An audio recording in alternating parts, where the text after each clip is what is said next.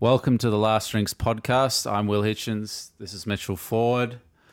Today's guest is the co-founder of Cool to Be Conscious, Mr. Ryan Hubbard. Welcome to my apartment, Ryan.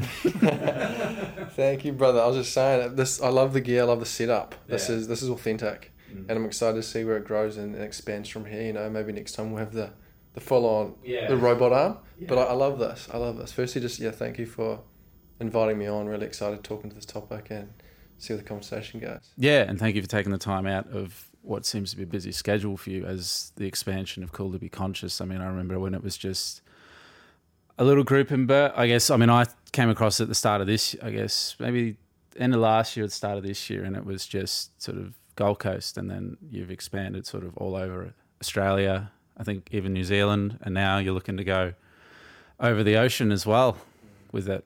It's amazing to watch, and I reached out to you because I listened to one of your podcast episodes where you talked about alcohol and sort of your journey with it, and I thought it was really good. You and Rue I just listened to it again before, and it was it's a really good episode. So for our viewers to go check out the Cool to Be Conscious podcast, I believe it's episode 10. But we just thought we'd start with sort of, I guess, what was your sort of introduction to alcohol, and where did the journey begin for Mr. Hubbard? Shivers. All right, where do I start? Well, firstly, thank you for acknowledging the expansion of what we're doing. It's really amazing to see it be absorbed and taken in by people. You know, it's the biggest challenge is how do we articulate things in a way that will resonate and land for people. So thank you for seeing and appreciating the growth and the journey. You know, I sometimes forget to reflect and take a moment to go, holy shit, what is actually happening right now? And New Zealand's next on the list, and then USA next year, which is really exciting. To start with your question, where it's taking me, the beginning of the relationship with alcohol started when I was 14 years old, and I was living on a farm over in New Zealand, North Canterbury, and over there it is very predominantly focused around beer. You know, growing up on a farm, driving tractors, and the way in which farmers or contractors would thank us if we've done a good job is they'd drop a box of beer off to the staff room. You know, so seeing all these boxes of beers arrive when I was a young fella, but I'd always be in the environment of the workers or employees of our business drink alcohol, and it wasn't long until I got my hands on one. You know, my stepdad and my mum never hid it from me. They were always like, look, if you want a beer, grab a beer and you can have a beer with us. And then I soon began to really experiment and see what it was doing to the body and how I could play with it in a way. And it wasn't long until I was doing things that I look back on now and go, holy shit, how did I get away with that, firstly? How am I still here, firstly? And how did I not kill anybody, secondly, thirdly? And it was a quick relationship to go from trying alcohol to really losing sense of self with alcohol. I'm sure we'll talk into that in more depth as we move through this podcast and what I guess manifested as the beginning of my journey. But it was experimenting and seeing what we could do, see how many beers we could drink. It was more of a competitive thing as well with your friends and sculling, and that was always the competition and not knowing really what was going on in the body, but just experimenting and playing with these things. I never really had a strong mentor or a masculine figure in my life that was a role model. You know, my stepdad was someone who would drink a lot. You know, we would go to the pub, and he wasn't one to control himself in the best manner when it came to intoxication, and the way that he showed up varied a lot. You know, he was like balancing on a pendulum most of the time, and it could go one way, it could go the other. And that line was really thin according to what his, I think, emotional state was in that environment or in that time. You know, I'd seen him from having really deep conversations with people. Usually the main topic was farming and talking about tractors and trucks and agriculture, but then I've seen him be aggressive and be in fights in the bar. So for me, it was seeing and being amongst all of those different environments and experiences with alcohol from a really young age. And the culture in New Zealand is very orientated around alcohol. And I can understand now from a point of view that it was simply used to really run away from self, to run away from emotions. And I'd love to talk into that a bit. But that was the beginning. It was the beginning, being on the farm, being around that culture and environment, and seeing it as almost a celebration. If we worked hard, you have a beer. But that one beer would always turn into 10 and then 20, and then things just got out of hand. But I'm sure it's very similar for you guys. As Australians. 1, 10, 50. Yeah. Exactly. Yeah, so it sounds like you had a sort of a typical upbringing to a lot of Australians in that way, with that early exposure to alcohol. I was the same. I was about 14 when I first tried. So did you find that as you aged, especially past 18, that your drinking amplified? Absolutely. It was an unconscious thing. I wasn't really aware of what was going on, but the more my suppression became apparent, the more I was using it to escape those feelings and sensations in the body, and it become like almost a routine. Every weekend I'd just be so excited to get on the beers, and that was my almost reset. I feel I'd get to Friday, I'd be really compressed and agitated and uncomfortable in my body, and then the beers, as soon as I had that beer, that first or second beer, I'd really feel that weight or pressure subside, and then from there it was a domino effect into blacking out and completely losing sense of consciousness and self. And I wasn't aware of this until I become more aware of myself, of how bad, or not bad, but how predominant it was for me to get blackout every single weekend. But yeah, it started off with just playing with it, testing it, and then it was really used as a vice to escape my body and my emotions. But I was unaware of what these things were and what it meant. But for me, I was just trying to be that party goer. I was trying to be that outgoing guy that was like, let's go out and drink, And I had a few friends that were like, nah, I'm not feeling it this weekend. And I was always like, no, let's go. I was the peer pressurer. I was like the big energy that would be like, no, we're on, lads, we're on. But realizing that was me actually crying out for some support or help. I was actually wanting someone to challenge me, going, why do you need to drink? Why do you need to drink every weekend? But the lack of awareness around that within the group of people that I was in, they didn't understand what was going on either. And that's just the lack of education in New Zealand. I feel Australia as well. It's the lack of education around what's happening and what patterns are playing out and what is becoming really destructive for the body and for self and for our mental health. Yeah. So. Yeah, definitely. Yeah, completely agree with that. And then, I can resonate with that so much, like being the driver as well, being the one that was sort of the leader, trying to bring others out to drink. And that's what, personally, that's what I realised was a pretty serious problem for myself. I don't know about you, Will, but... Yeah, well, I would run out of people, and then just, because I guess I grew up here, you go out to surface on a Saturday night, I'd always run into someone. So that was kind of like, if none of my friends want to go out, I'd just go out, and then what eventually, I guess, came to was just I drank on my own, and then just went on my own sort of adventures. So, I guess, did you think that perhaps the sort of egging on, trying to get people to come was sort of, I guess, I don't know, like maybe you were sort of overcompensating for, I guess if you weren't sort of drinking, you were sort of more sort of, were you coming more out when you were drinking as a person than sort of, and you were sort of, when you weren't drinking, you were sort of shut away a bit? Well, to begin with, I grew up on the farm. And all my mates, they went and moved down to boarding school and things like that, a university. And I was out on the farm. I was driving tractors, from the age of 17, 18, 19. I was on the farm, and I was operating heavy machinery. And for me, that was my work. That was my life. That was who I was. So we would work 7 days a week in the summer, unless it rained. So for me, I feel alcohol was an excuse to go and connect with people and to be with my friends. And it was always orientated around alcohol and drinking because I was somewhat unhappy with my state of being and where I was. And I was looking for a stimulant, right? I was looking for that excuse to express my most authentic or open self.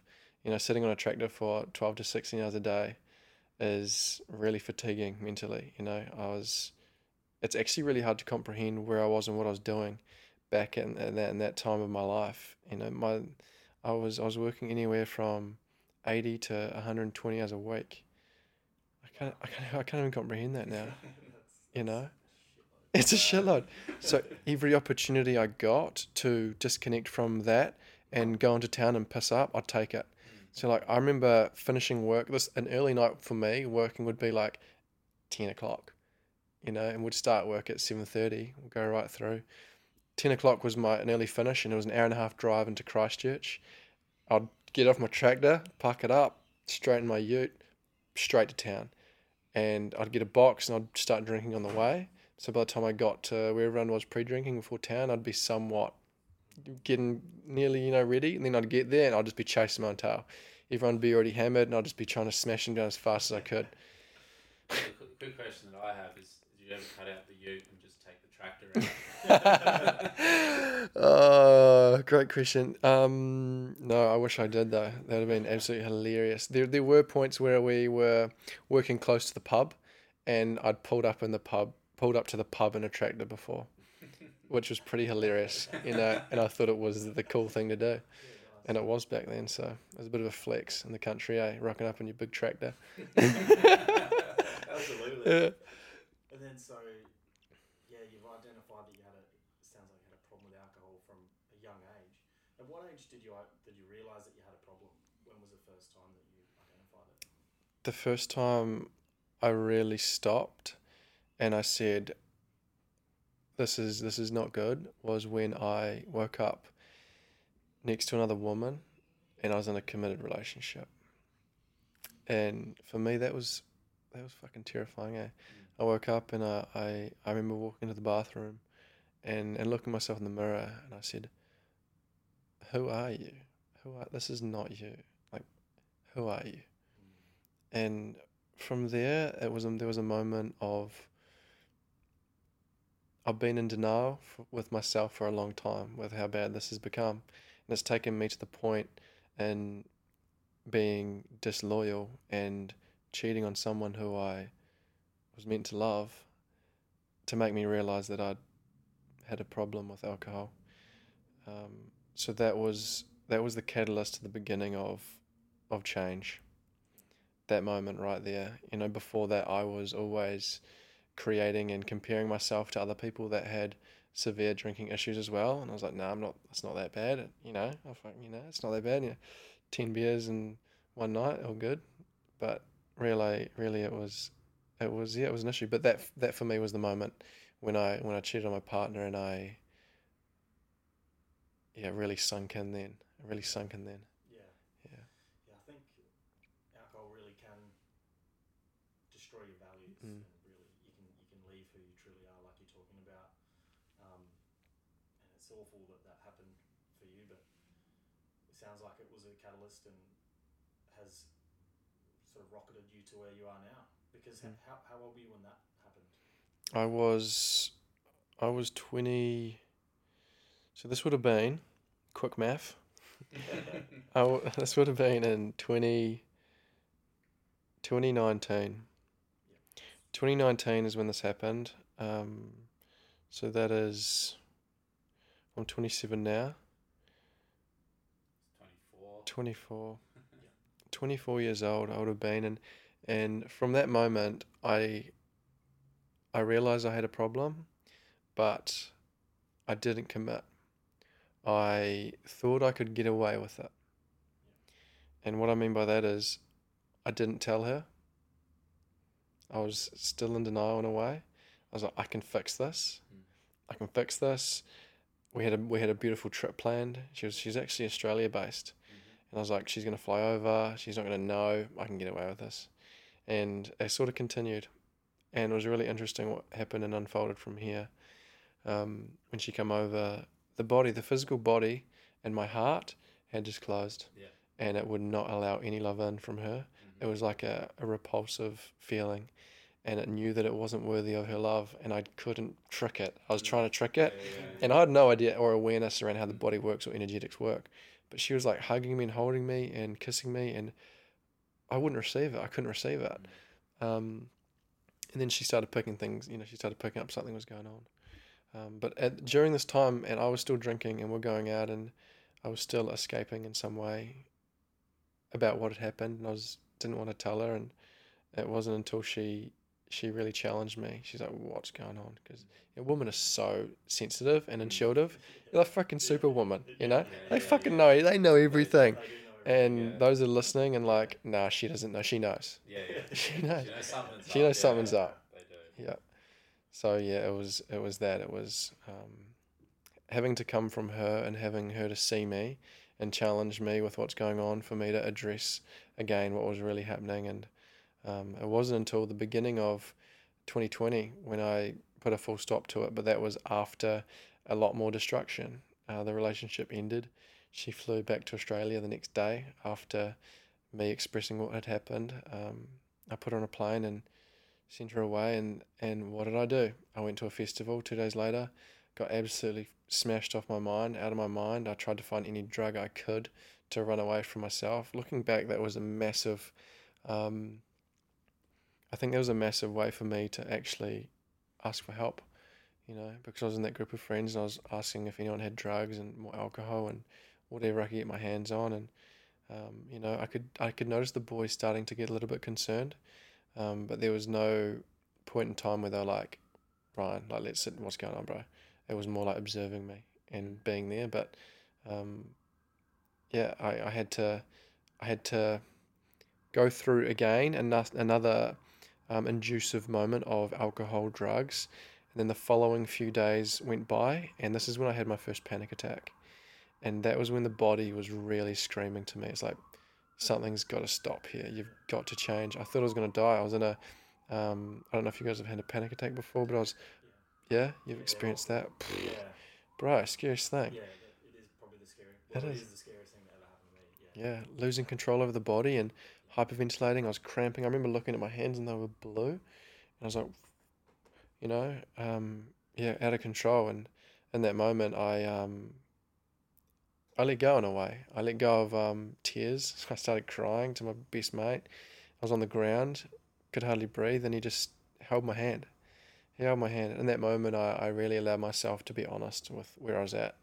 And from there, it was this beautiful moment of being okay with not being okay, As cliche as that sounds, I was okay with not being okay. And from there, it was like the journey begins of assisting myself and looking to better myself. And back then, I didn't know what that was or what that looked like. I didn't know about any of these modalities that we use now. But it was a beginning. It was the beginning of a new version of me, which was exciting.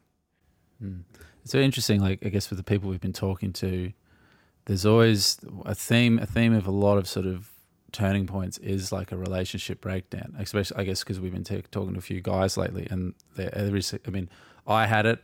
I think you've had it. Yeah. I think, it's just, it's like a relationship breakdown, I guess, for men is like a pinnacle sort of, and then, all those sorts of emotions and feelings that come up, and I guess you don't know how to deal with them. Well, one way you can deal with them is just to pick up a bottle or just pick up some drugs and just suppress it. Yeah. It's really kind of, wild how, especially just hearing it from other people, that it's like, oh, it's pretty common. Yeah, absolutely. Yeah, it is. And I know relationship breakdown, there's a strong correlation between male suicide in Australia and relationship breakdown as well. So either way, it seems to be a real pinnacle in men's lives. I'm sure women's lives too, but I suppose I can only speak for men right now. But so, and up to that point, did you find that you were in a bit of a state of denial up that point? Like, it's almost like paranoia in your own mind, because I found when I was going through the phase of stopping drinking and drinking again, you are almost debating with yourself whether you should drink or not. Did you have that experience?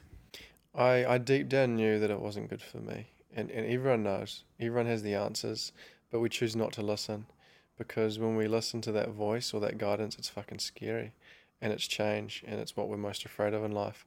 I feel I was really going down and into the place of depression, and I was having those suicidal thoughts. I remember driving down the highway, late at night, and it would cross my mind. I could just pull straight into that power pole and be all over. And that was a reoccurring thought. And what pulled me through or allowed me to stay in this reality was my mum. My mum's love. It's what I felt when I was having these thoughts, was her love, and she just is so loving and caring towards me and my sister. And everyone's had a tough life, but we had a tough upbringing, and as everyone does, their challenges in life, it's all perfect, but in those moments it's challenging. And what was coming through for me was I I need to give myself another chance here for my mum. I owed her that. She just gave me so much time, so much energy. She was there. She was there for me whenever I needed her when I was young, and that was what was coming through. Every time I had those suicidal thoughts, mum, just mum's face. I just see her face, and that's what really got me through. But yeah, I was in a massive state of denial. I was hearing about people that were depressed and all these labels, and I never wanted to label myself as that because I was so afraid to do that, because then people would see me as someone that was depressed, and that was scary. So I was like, I can't do that. I got to keep being this person that's energetic and outgoing and fun and loud and obnoxious, because that's what I was. For me to step out of that and let go of that identity that I had created for people, it was like the expectations that I was putting on myself to be the certain character for people. If I let that go, that was like a death, right? And it was a death when I let go, and I was vulnerable, I was raw, and I was like, I actually need help. That day was almost the scariest, because I let go of that identity. I let myself cry and feel in front of my best mate, who had never seen me in that position before, or that state of being. And that was the scariest day of my life, because it was either I run and I own what I've just shared and what I've just done, or I escape right now. I escape right now and leave this world and take my life. And in that moment, I knew that I needed to give myself a chance. And that whole day led to me, within 24 hours, I went from panic attack to in the arms of my mum, crying and sobbing at home. I jumped on a plane, went straight home to her. I needed her mother touch. I needed that mother love, that support. And it was just this overwhelmment of suppressed emotions that were inside. And I was just sobbing like a little child again. So I guess, yeah, to answer your question, it was very overwhelming and scary to face that denial that I had on myself for so long. And for the listeners out there that are in a similar position where they might be in their mid-20s, seems to be about the age a lot of this happens, and they're in that suicidal mode, they might be having suicidal thoughts. What's the point? And they're in the cycle. I mean, what's some advice that you could give? We're probably jumping forward because I know you've done a lot of inner work, but what's some advice to someone listening right now that might be in the trenches, that really just needs something to get through and to move forward? What's come through for me is to really simplify life, to really simplify what you are doing, and to take pressure and expectations off yourself to grow and to change, but to simply break down the practice of living in a day and enjoying a day. The simple things, the simplest things is what creates shifts in us slowly. So I'm talking going for a walk down the beach, feeling the sun on your skin, actually stopping, closing your eyes down and feeling the warmth of the sun that hits when it hits your skin. I'm talking concentrate and feel your breath come in and out of your body. I'm talking the most simple things that we do as a human that we just take for granted, and we get so in our own minds and thoughts that we need to be doing something in order to be growing and evolving. But really, you being right here, being able to listen to my voice, is a freaking miracle. And we need to remember that. Like, it's the odds of you being here and listening are one in a trillion, I believe, or something stupid. But you just here is so enough, and you don't need to be anything or do anything in particular to feel that you are enough. All you need to do is focus on enjoying the moments that arise in your life. Go for a walk down the beach, go for a swim, feel the sun on your skin, try some breath work, feel the breath come in and out of the body. Just break it down, make it real simple. That is my advice. Don't overcomplicate it, because you already know what to do. Those listening, they know what to do. It's a matter of trusting themselves and taking the action. It's fucking scary, because you let go of friendships, you let go of groups, you let go of people that you know that are not serving you well. And that's terrifying. That's that fear of death. This is what it comes down to.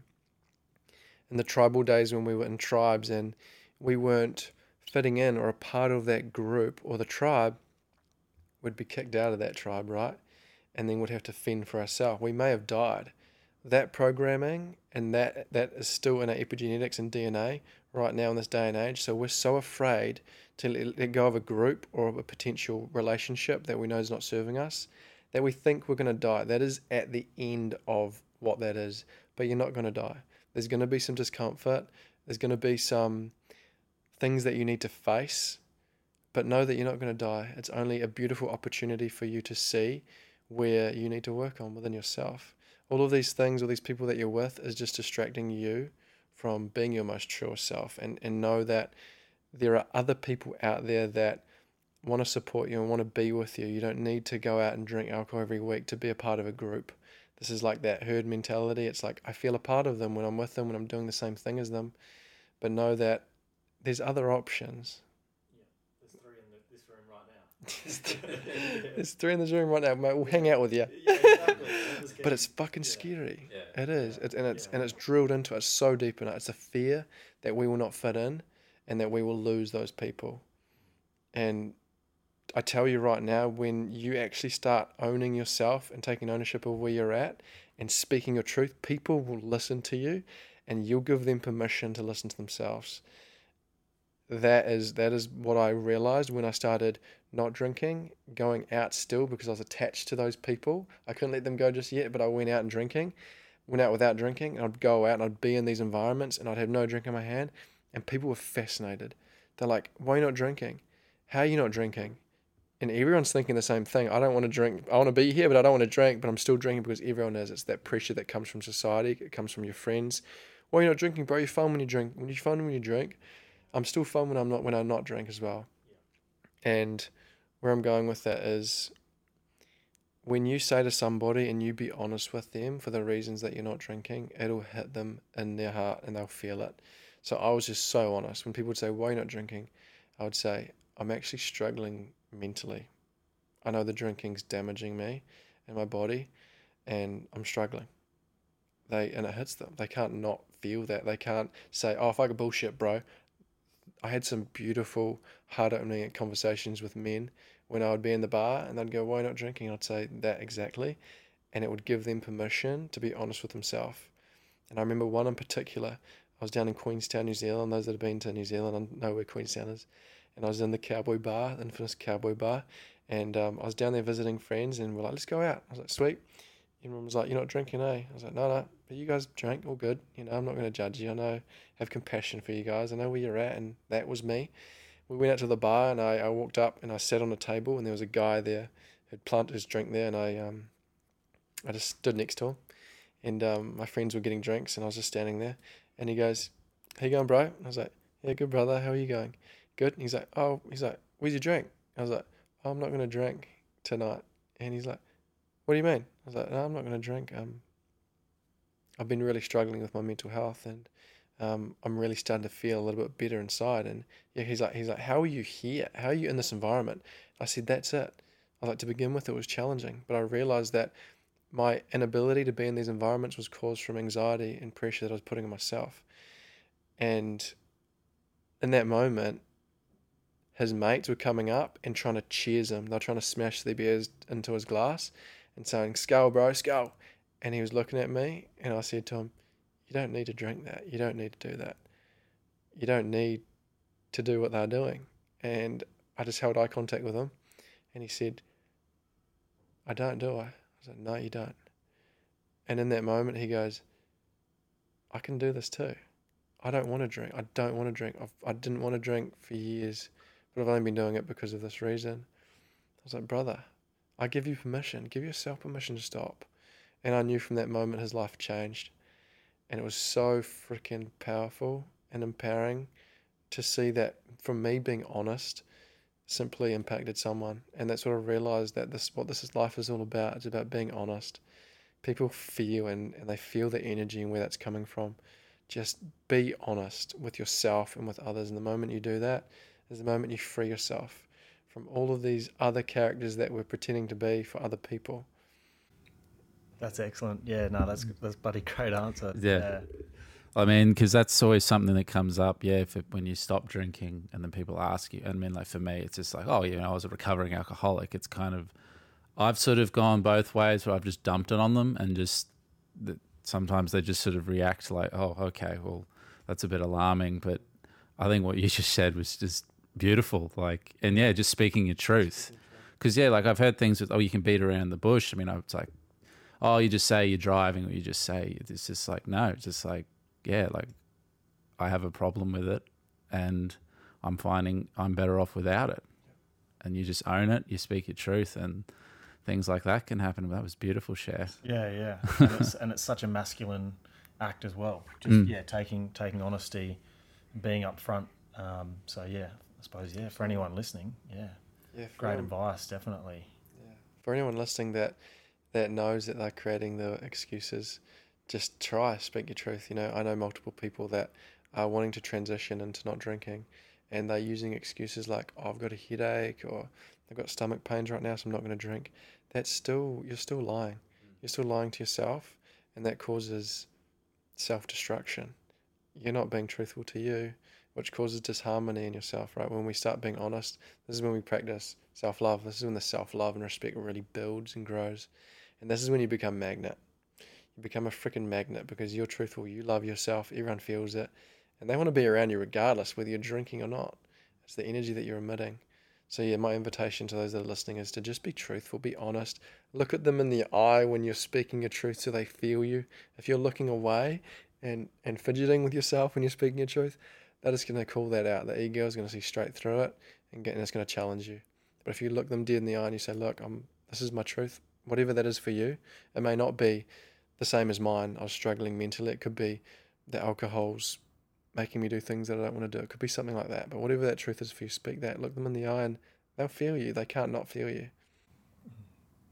And then so from the time that you've quit drinking to where you are now, how did you first find sobriety and how did you progress into starting this, the Call to Be Conscious movement and I suppose becoming as spiritually developed or on the spiritual journey that you're on now?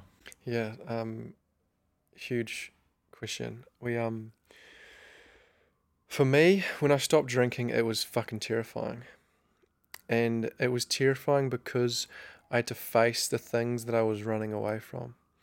I had to go into my weekend without that vice or that way of escaping my emotions, and I had to start to feel things.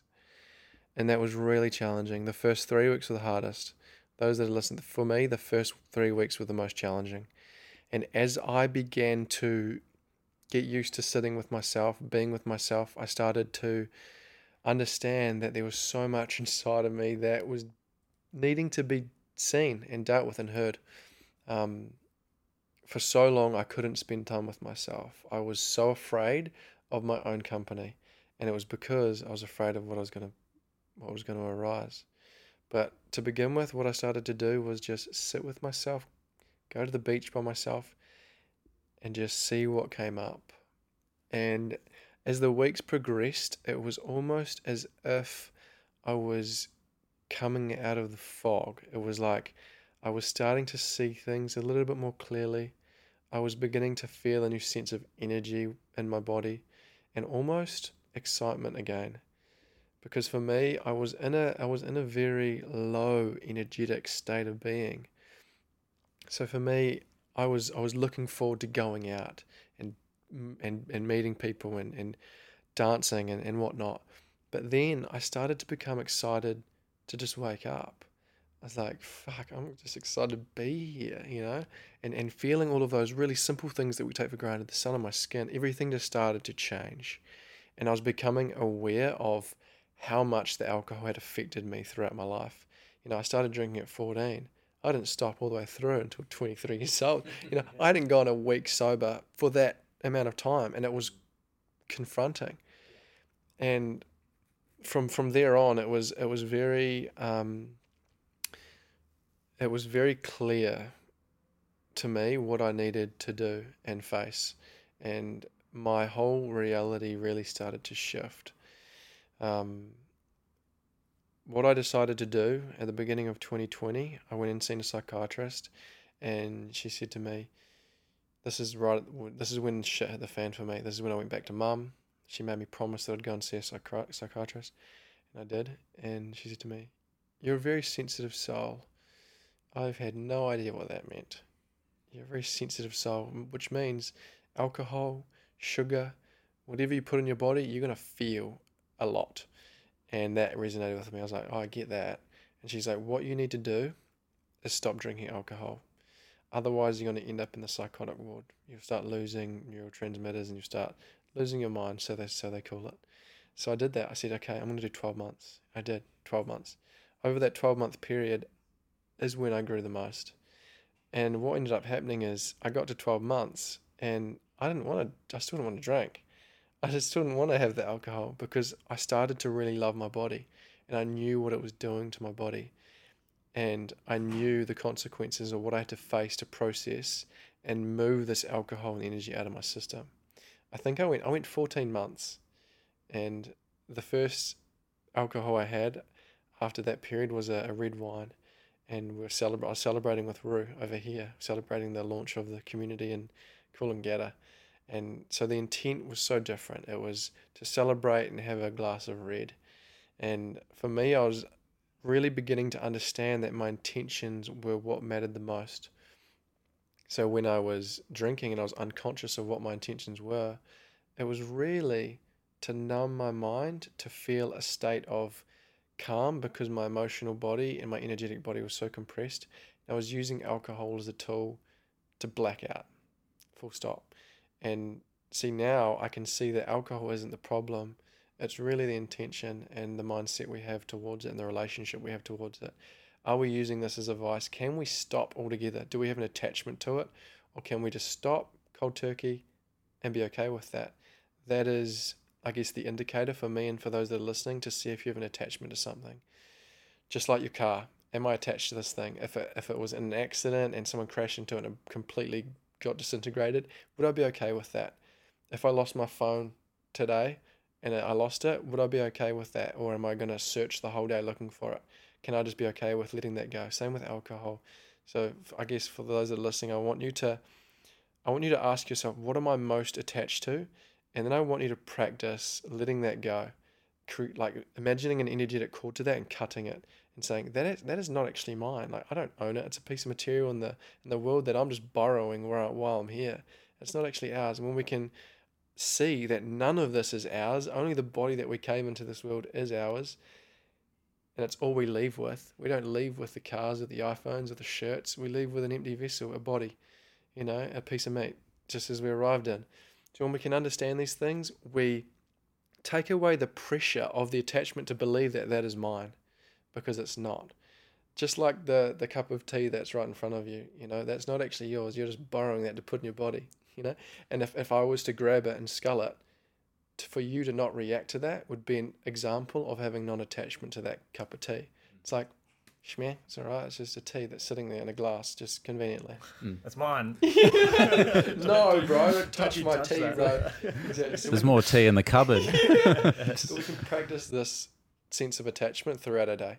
And for those that are listening, I want you to practice that. See how attached you are to the things that you have in your life. Like if you've got a routine or you have your morning coffee every single day, see if you can not have that for a week. See if you can go without that. And this will give you an understanding of what you're attached to and what you potentially may be addicted to in that way. Same as the alcohol. My problem's the coffee machine that's sitting right there in the kitchen. And it's shining, eh? And it winks at you. I reckon a lot of people, with the phone as well. Like Yeah. the phone, I mean, I had an episode where I was pissed in Amsterdam and lost my phone. And then that was just like all over. All over. The world crumbles. Yeah. You just crumble down and put yourself in the state of panic.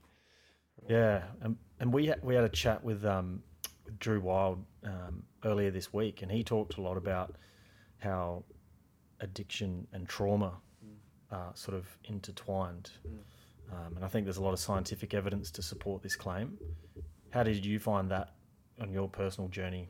I suppose, how does your trauma tie into addiction? And do you find, I think you said you're able to have a glass of wine, do you find that you're still able to have a glass of wine now? Firstly, Drew Wild is an amazing man, and I really respect and I love that you guys have had him on. He's got a big mind and a big heart. But in terms of the trauma aspect and alcohol again is another distraction from feeling what's really going on inside of the body. So for me, when I detached from alcohol, I was able to become aware of things that were pressing internally. Trauma is unexpressed or unfelt things that have happened in our life, and every single human on this planet has trauma, full stop. And there's so much stigma around it as if it's a bad word or a bad thing, but it's not. It's a freaking exciting thing. It is an opportunity for you to free yourself in a way.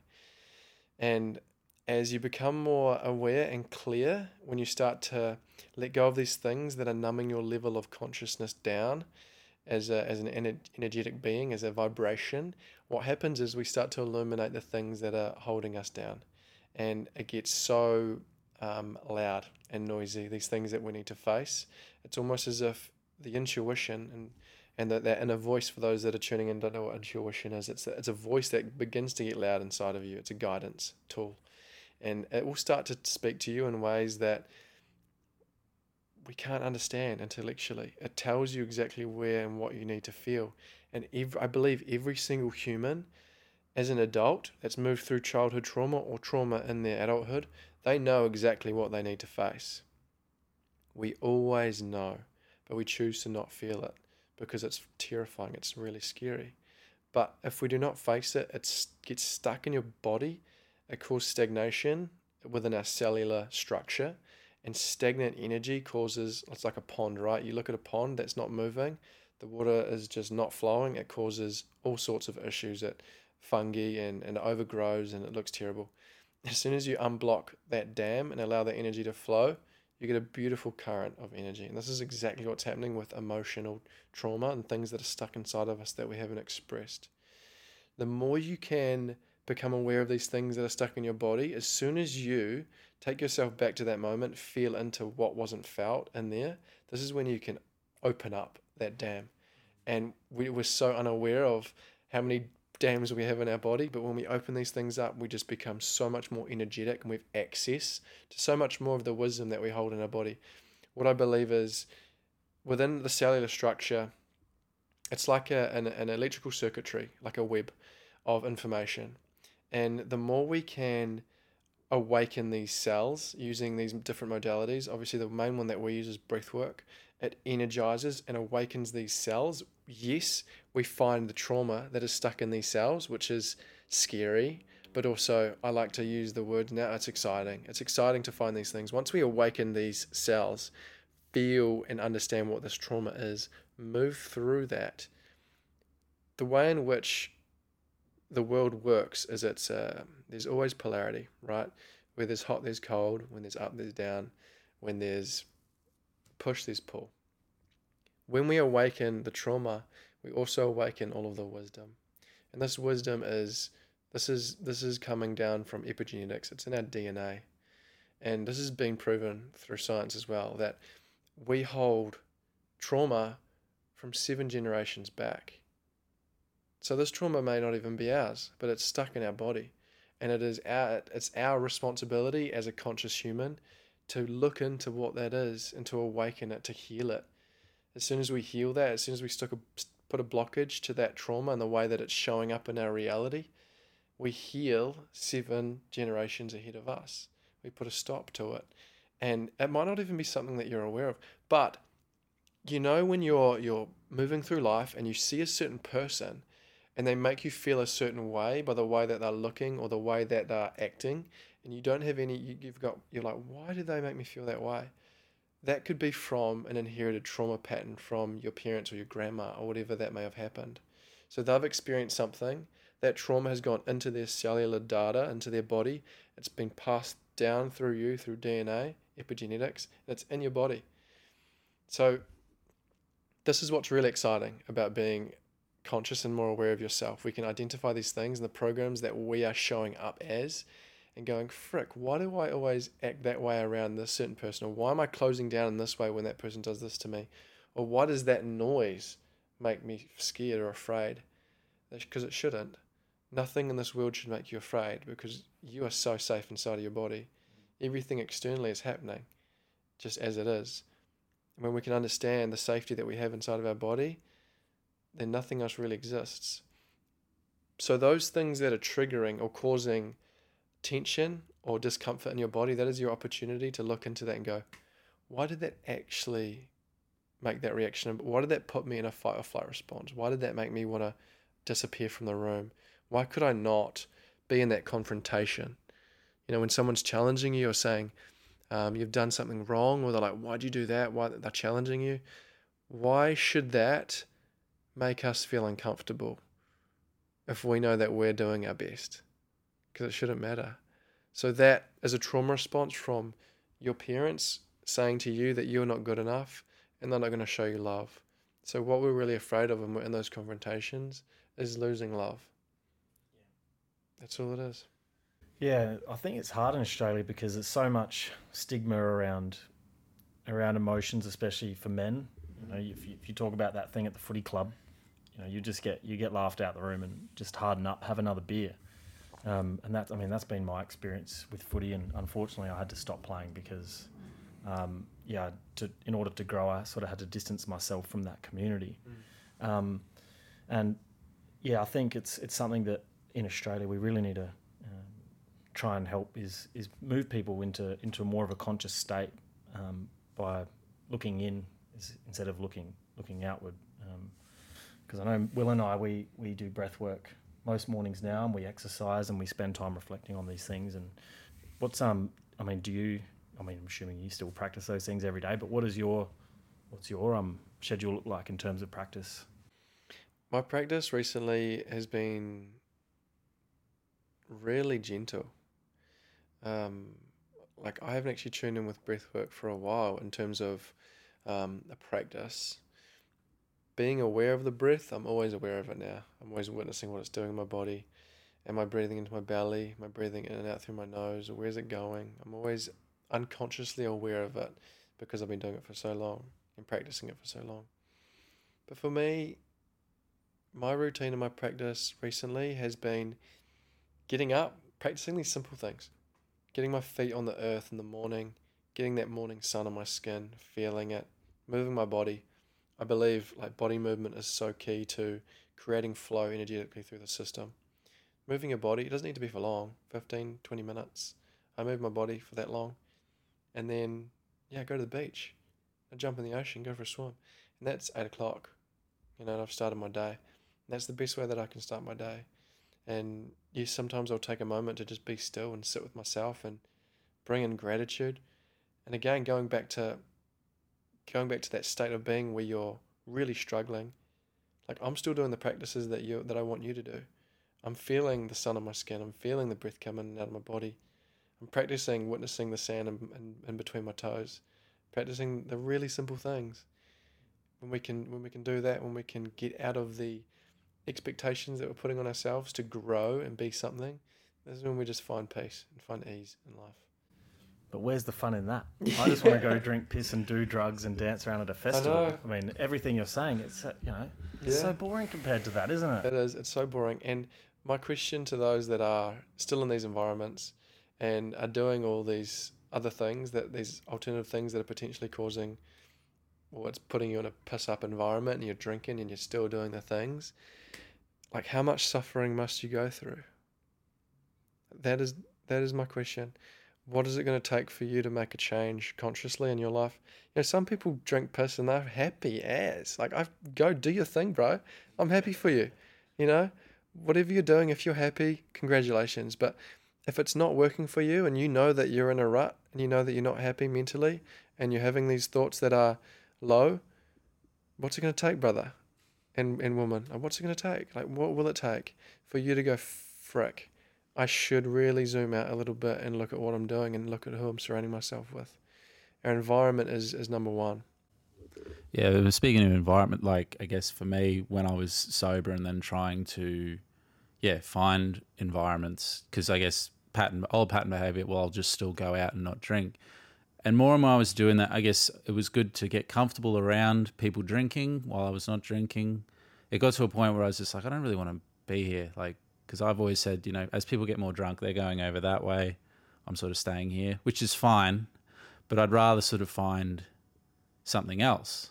And I guess for a long time, I was just like, is there anything else? And then that's when I started doing, it was just, I was getting up early in the morning, and then someone posted on Instagram, it was Men's Medicine. It was Leno's group down here in Broadbeach doing breath work. And again, it was just, what is breath work? What is this? What is this shit?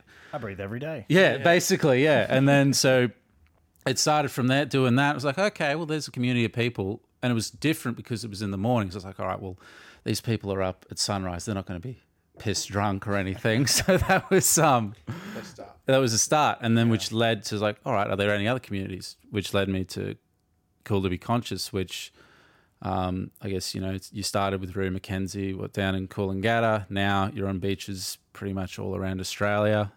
And it was, you know, it's around breath work, it was around connection.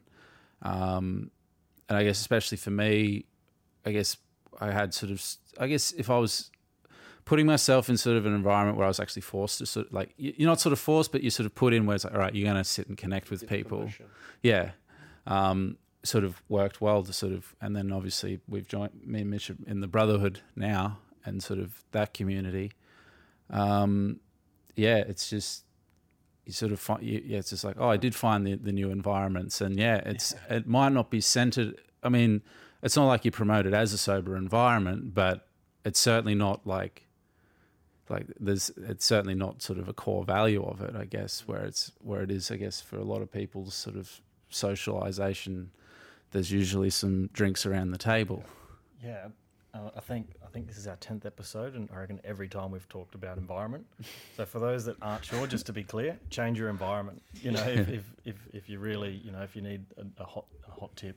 At least the last is just change your environment. Yeah, like it's. I mean, yeah. Yeah. What do they say? Just look at the closest 5 people that you surround yourself with, and you're a reflection of them.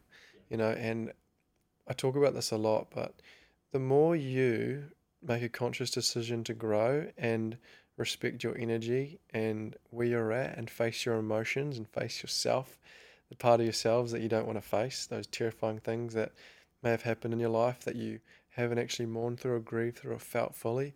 Once you start feeling these things, what happens is you start to detach from the need to be with people. And the need to be with people is you going out drinking, because it's the easiest place to go. Or those groups that you know that you need to let go of, but you're afraid to. Once you start facing yourself, you start enjoying yourself. You start to realize how powerful you are on your own. And it's dangerous, because as soon as you start to realize the power that you have within yourself, you don't want to be around other people, because they impact you, and you know the peace and love that you have within yourself. So know that that'll just naturally dissolve, that need to go out and want to be with people, when you really start to truly love yourself. Yeah, such a good point. Yeah, well, thank you for your time today. I know you're a man in demand, and I'd love to talk all day.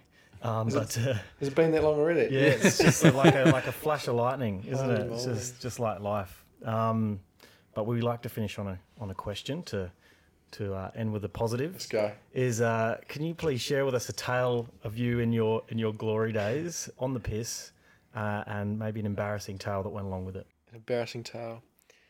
I've got a few, but the one that comes to mind is we went out in a pub in Christchurch. It was called the Fox and Ferret.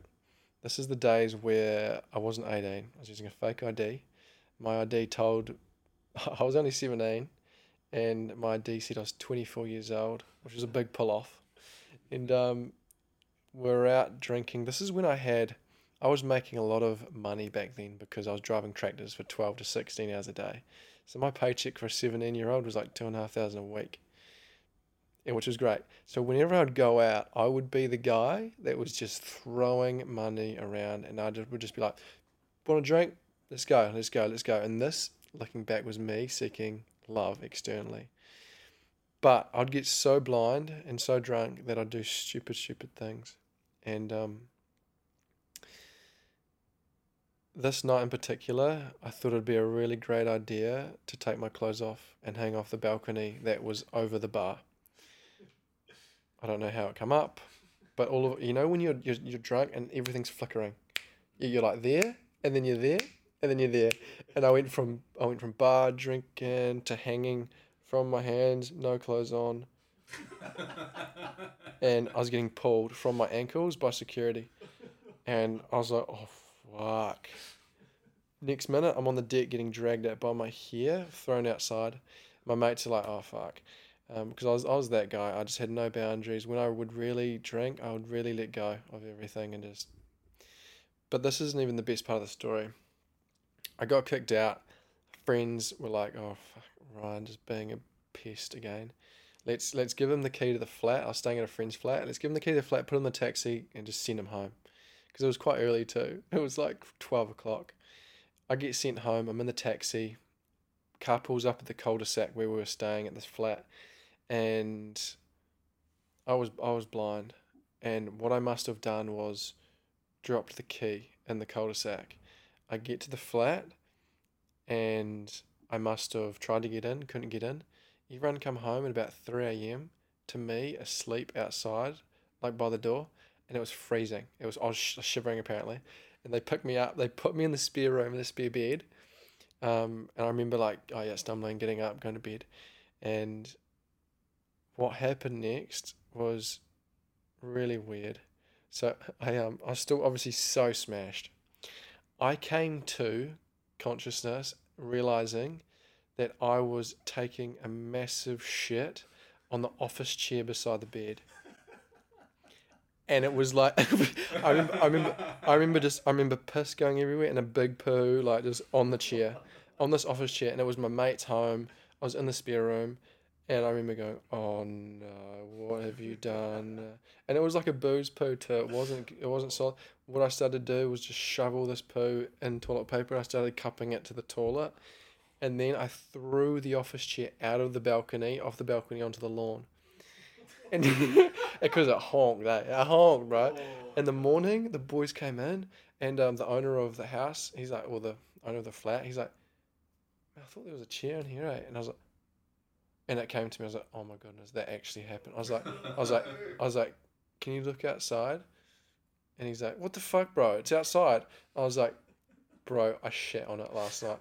I'm so sorry. And he's just like, what the fuck? And it was so funny because we had the boys had got girls over and, from the night out, and it was just so embarrassing. I was like, oh, I've just shat over this chair and I've thrown it out the window, and now everyone knows that I shat on this chair. And it was for me, I think that's the most embarrassing moment. Right. I did not expect that to go that way, for sure. Yeah. I don't get to tell it. I haven't told that story very often, at all on a podcast. They just come up. Yeah, well, thanks for sharing. That was a ripper. And that's the funny thing, because you're just listening to him and just like, wow, this he's done a lot of work. He's a conscious, humble, lovely guy, and then. Oh, that was also him at one point as well, which, I have stories like that, and Mitch probably does as well. You can be a completely different person when you're on the piss. You can. And you've got to start somewhere. You've got to start somewhere, you know. And I've actually pinned a post to the top of my Instagram feed, and it's a video of me when I was really drunk, and I'm spinning around being a complete egghead. There's photos of me really inflamed in my face, big baggy bags under my eyes. Like, I just look tired and fatigued. I look like my face looks completely different. And I pinned that because we need to be reminded, you know, of everyone starts somewhere. And those that look at me or meet me go, fuck, you must have grown up with conscious parents. I'm like, no, the complete opposite. And how long have you been doing this for? 2.5 years. What? And for those that are listening, like, start now. Make the choice. Like, that is the start. People go, where do I start? How do I start? Starting is by choosing to start. And I don't know what that looks like for you, but you will know what to do. Just start. Beautiful. God, thank you so much for your time, brother. That's awesome. No, pleasure. It's been awesome just to chat into all this, and it's such an important topic, and very predominant for people out there. And thank you so much for doing this work and bringing awareness to this, because we've all been there. We've all been on this experience and all had this relationship with alcohol. And know that wherever you're at right now with it is perfect. And again, if you're struggling, zoom out, take a look, be honest with yourself, speak your truth, and see what happens. Yeah, thank you, Ryan. I mean, that was an awesome tale from Mr. Hubbard. It was a very good one. And to sort of, where he is now and the work he's doing is excellent. It's been a pleasure having you here, and you've got some other things to get to, so we'll let you go now. This has been Last Strengths. I'm Will Hitchens. This is Mitchell Ford. We'll see you in the next one. See you later. Big love, fam. Let's go. Ta-da.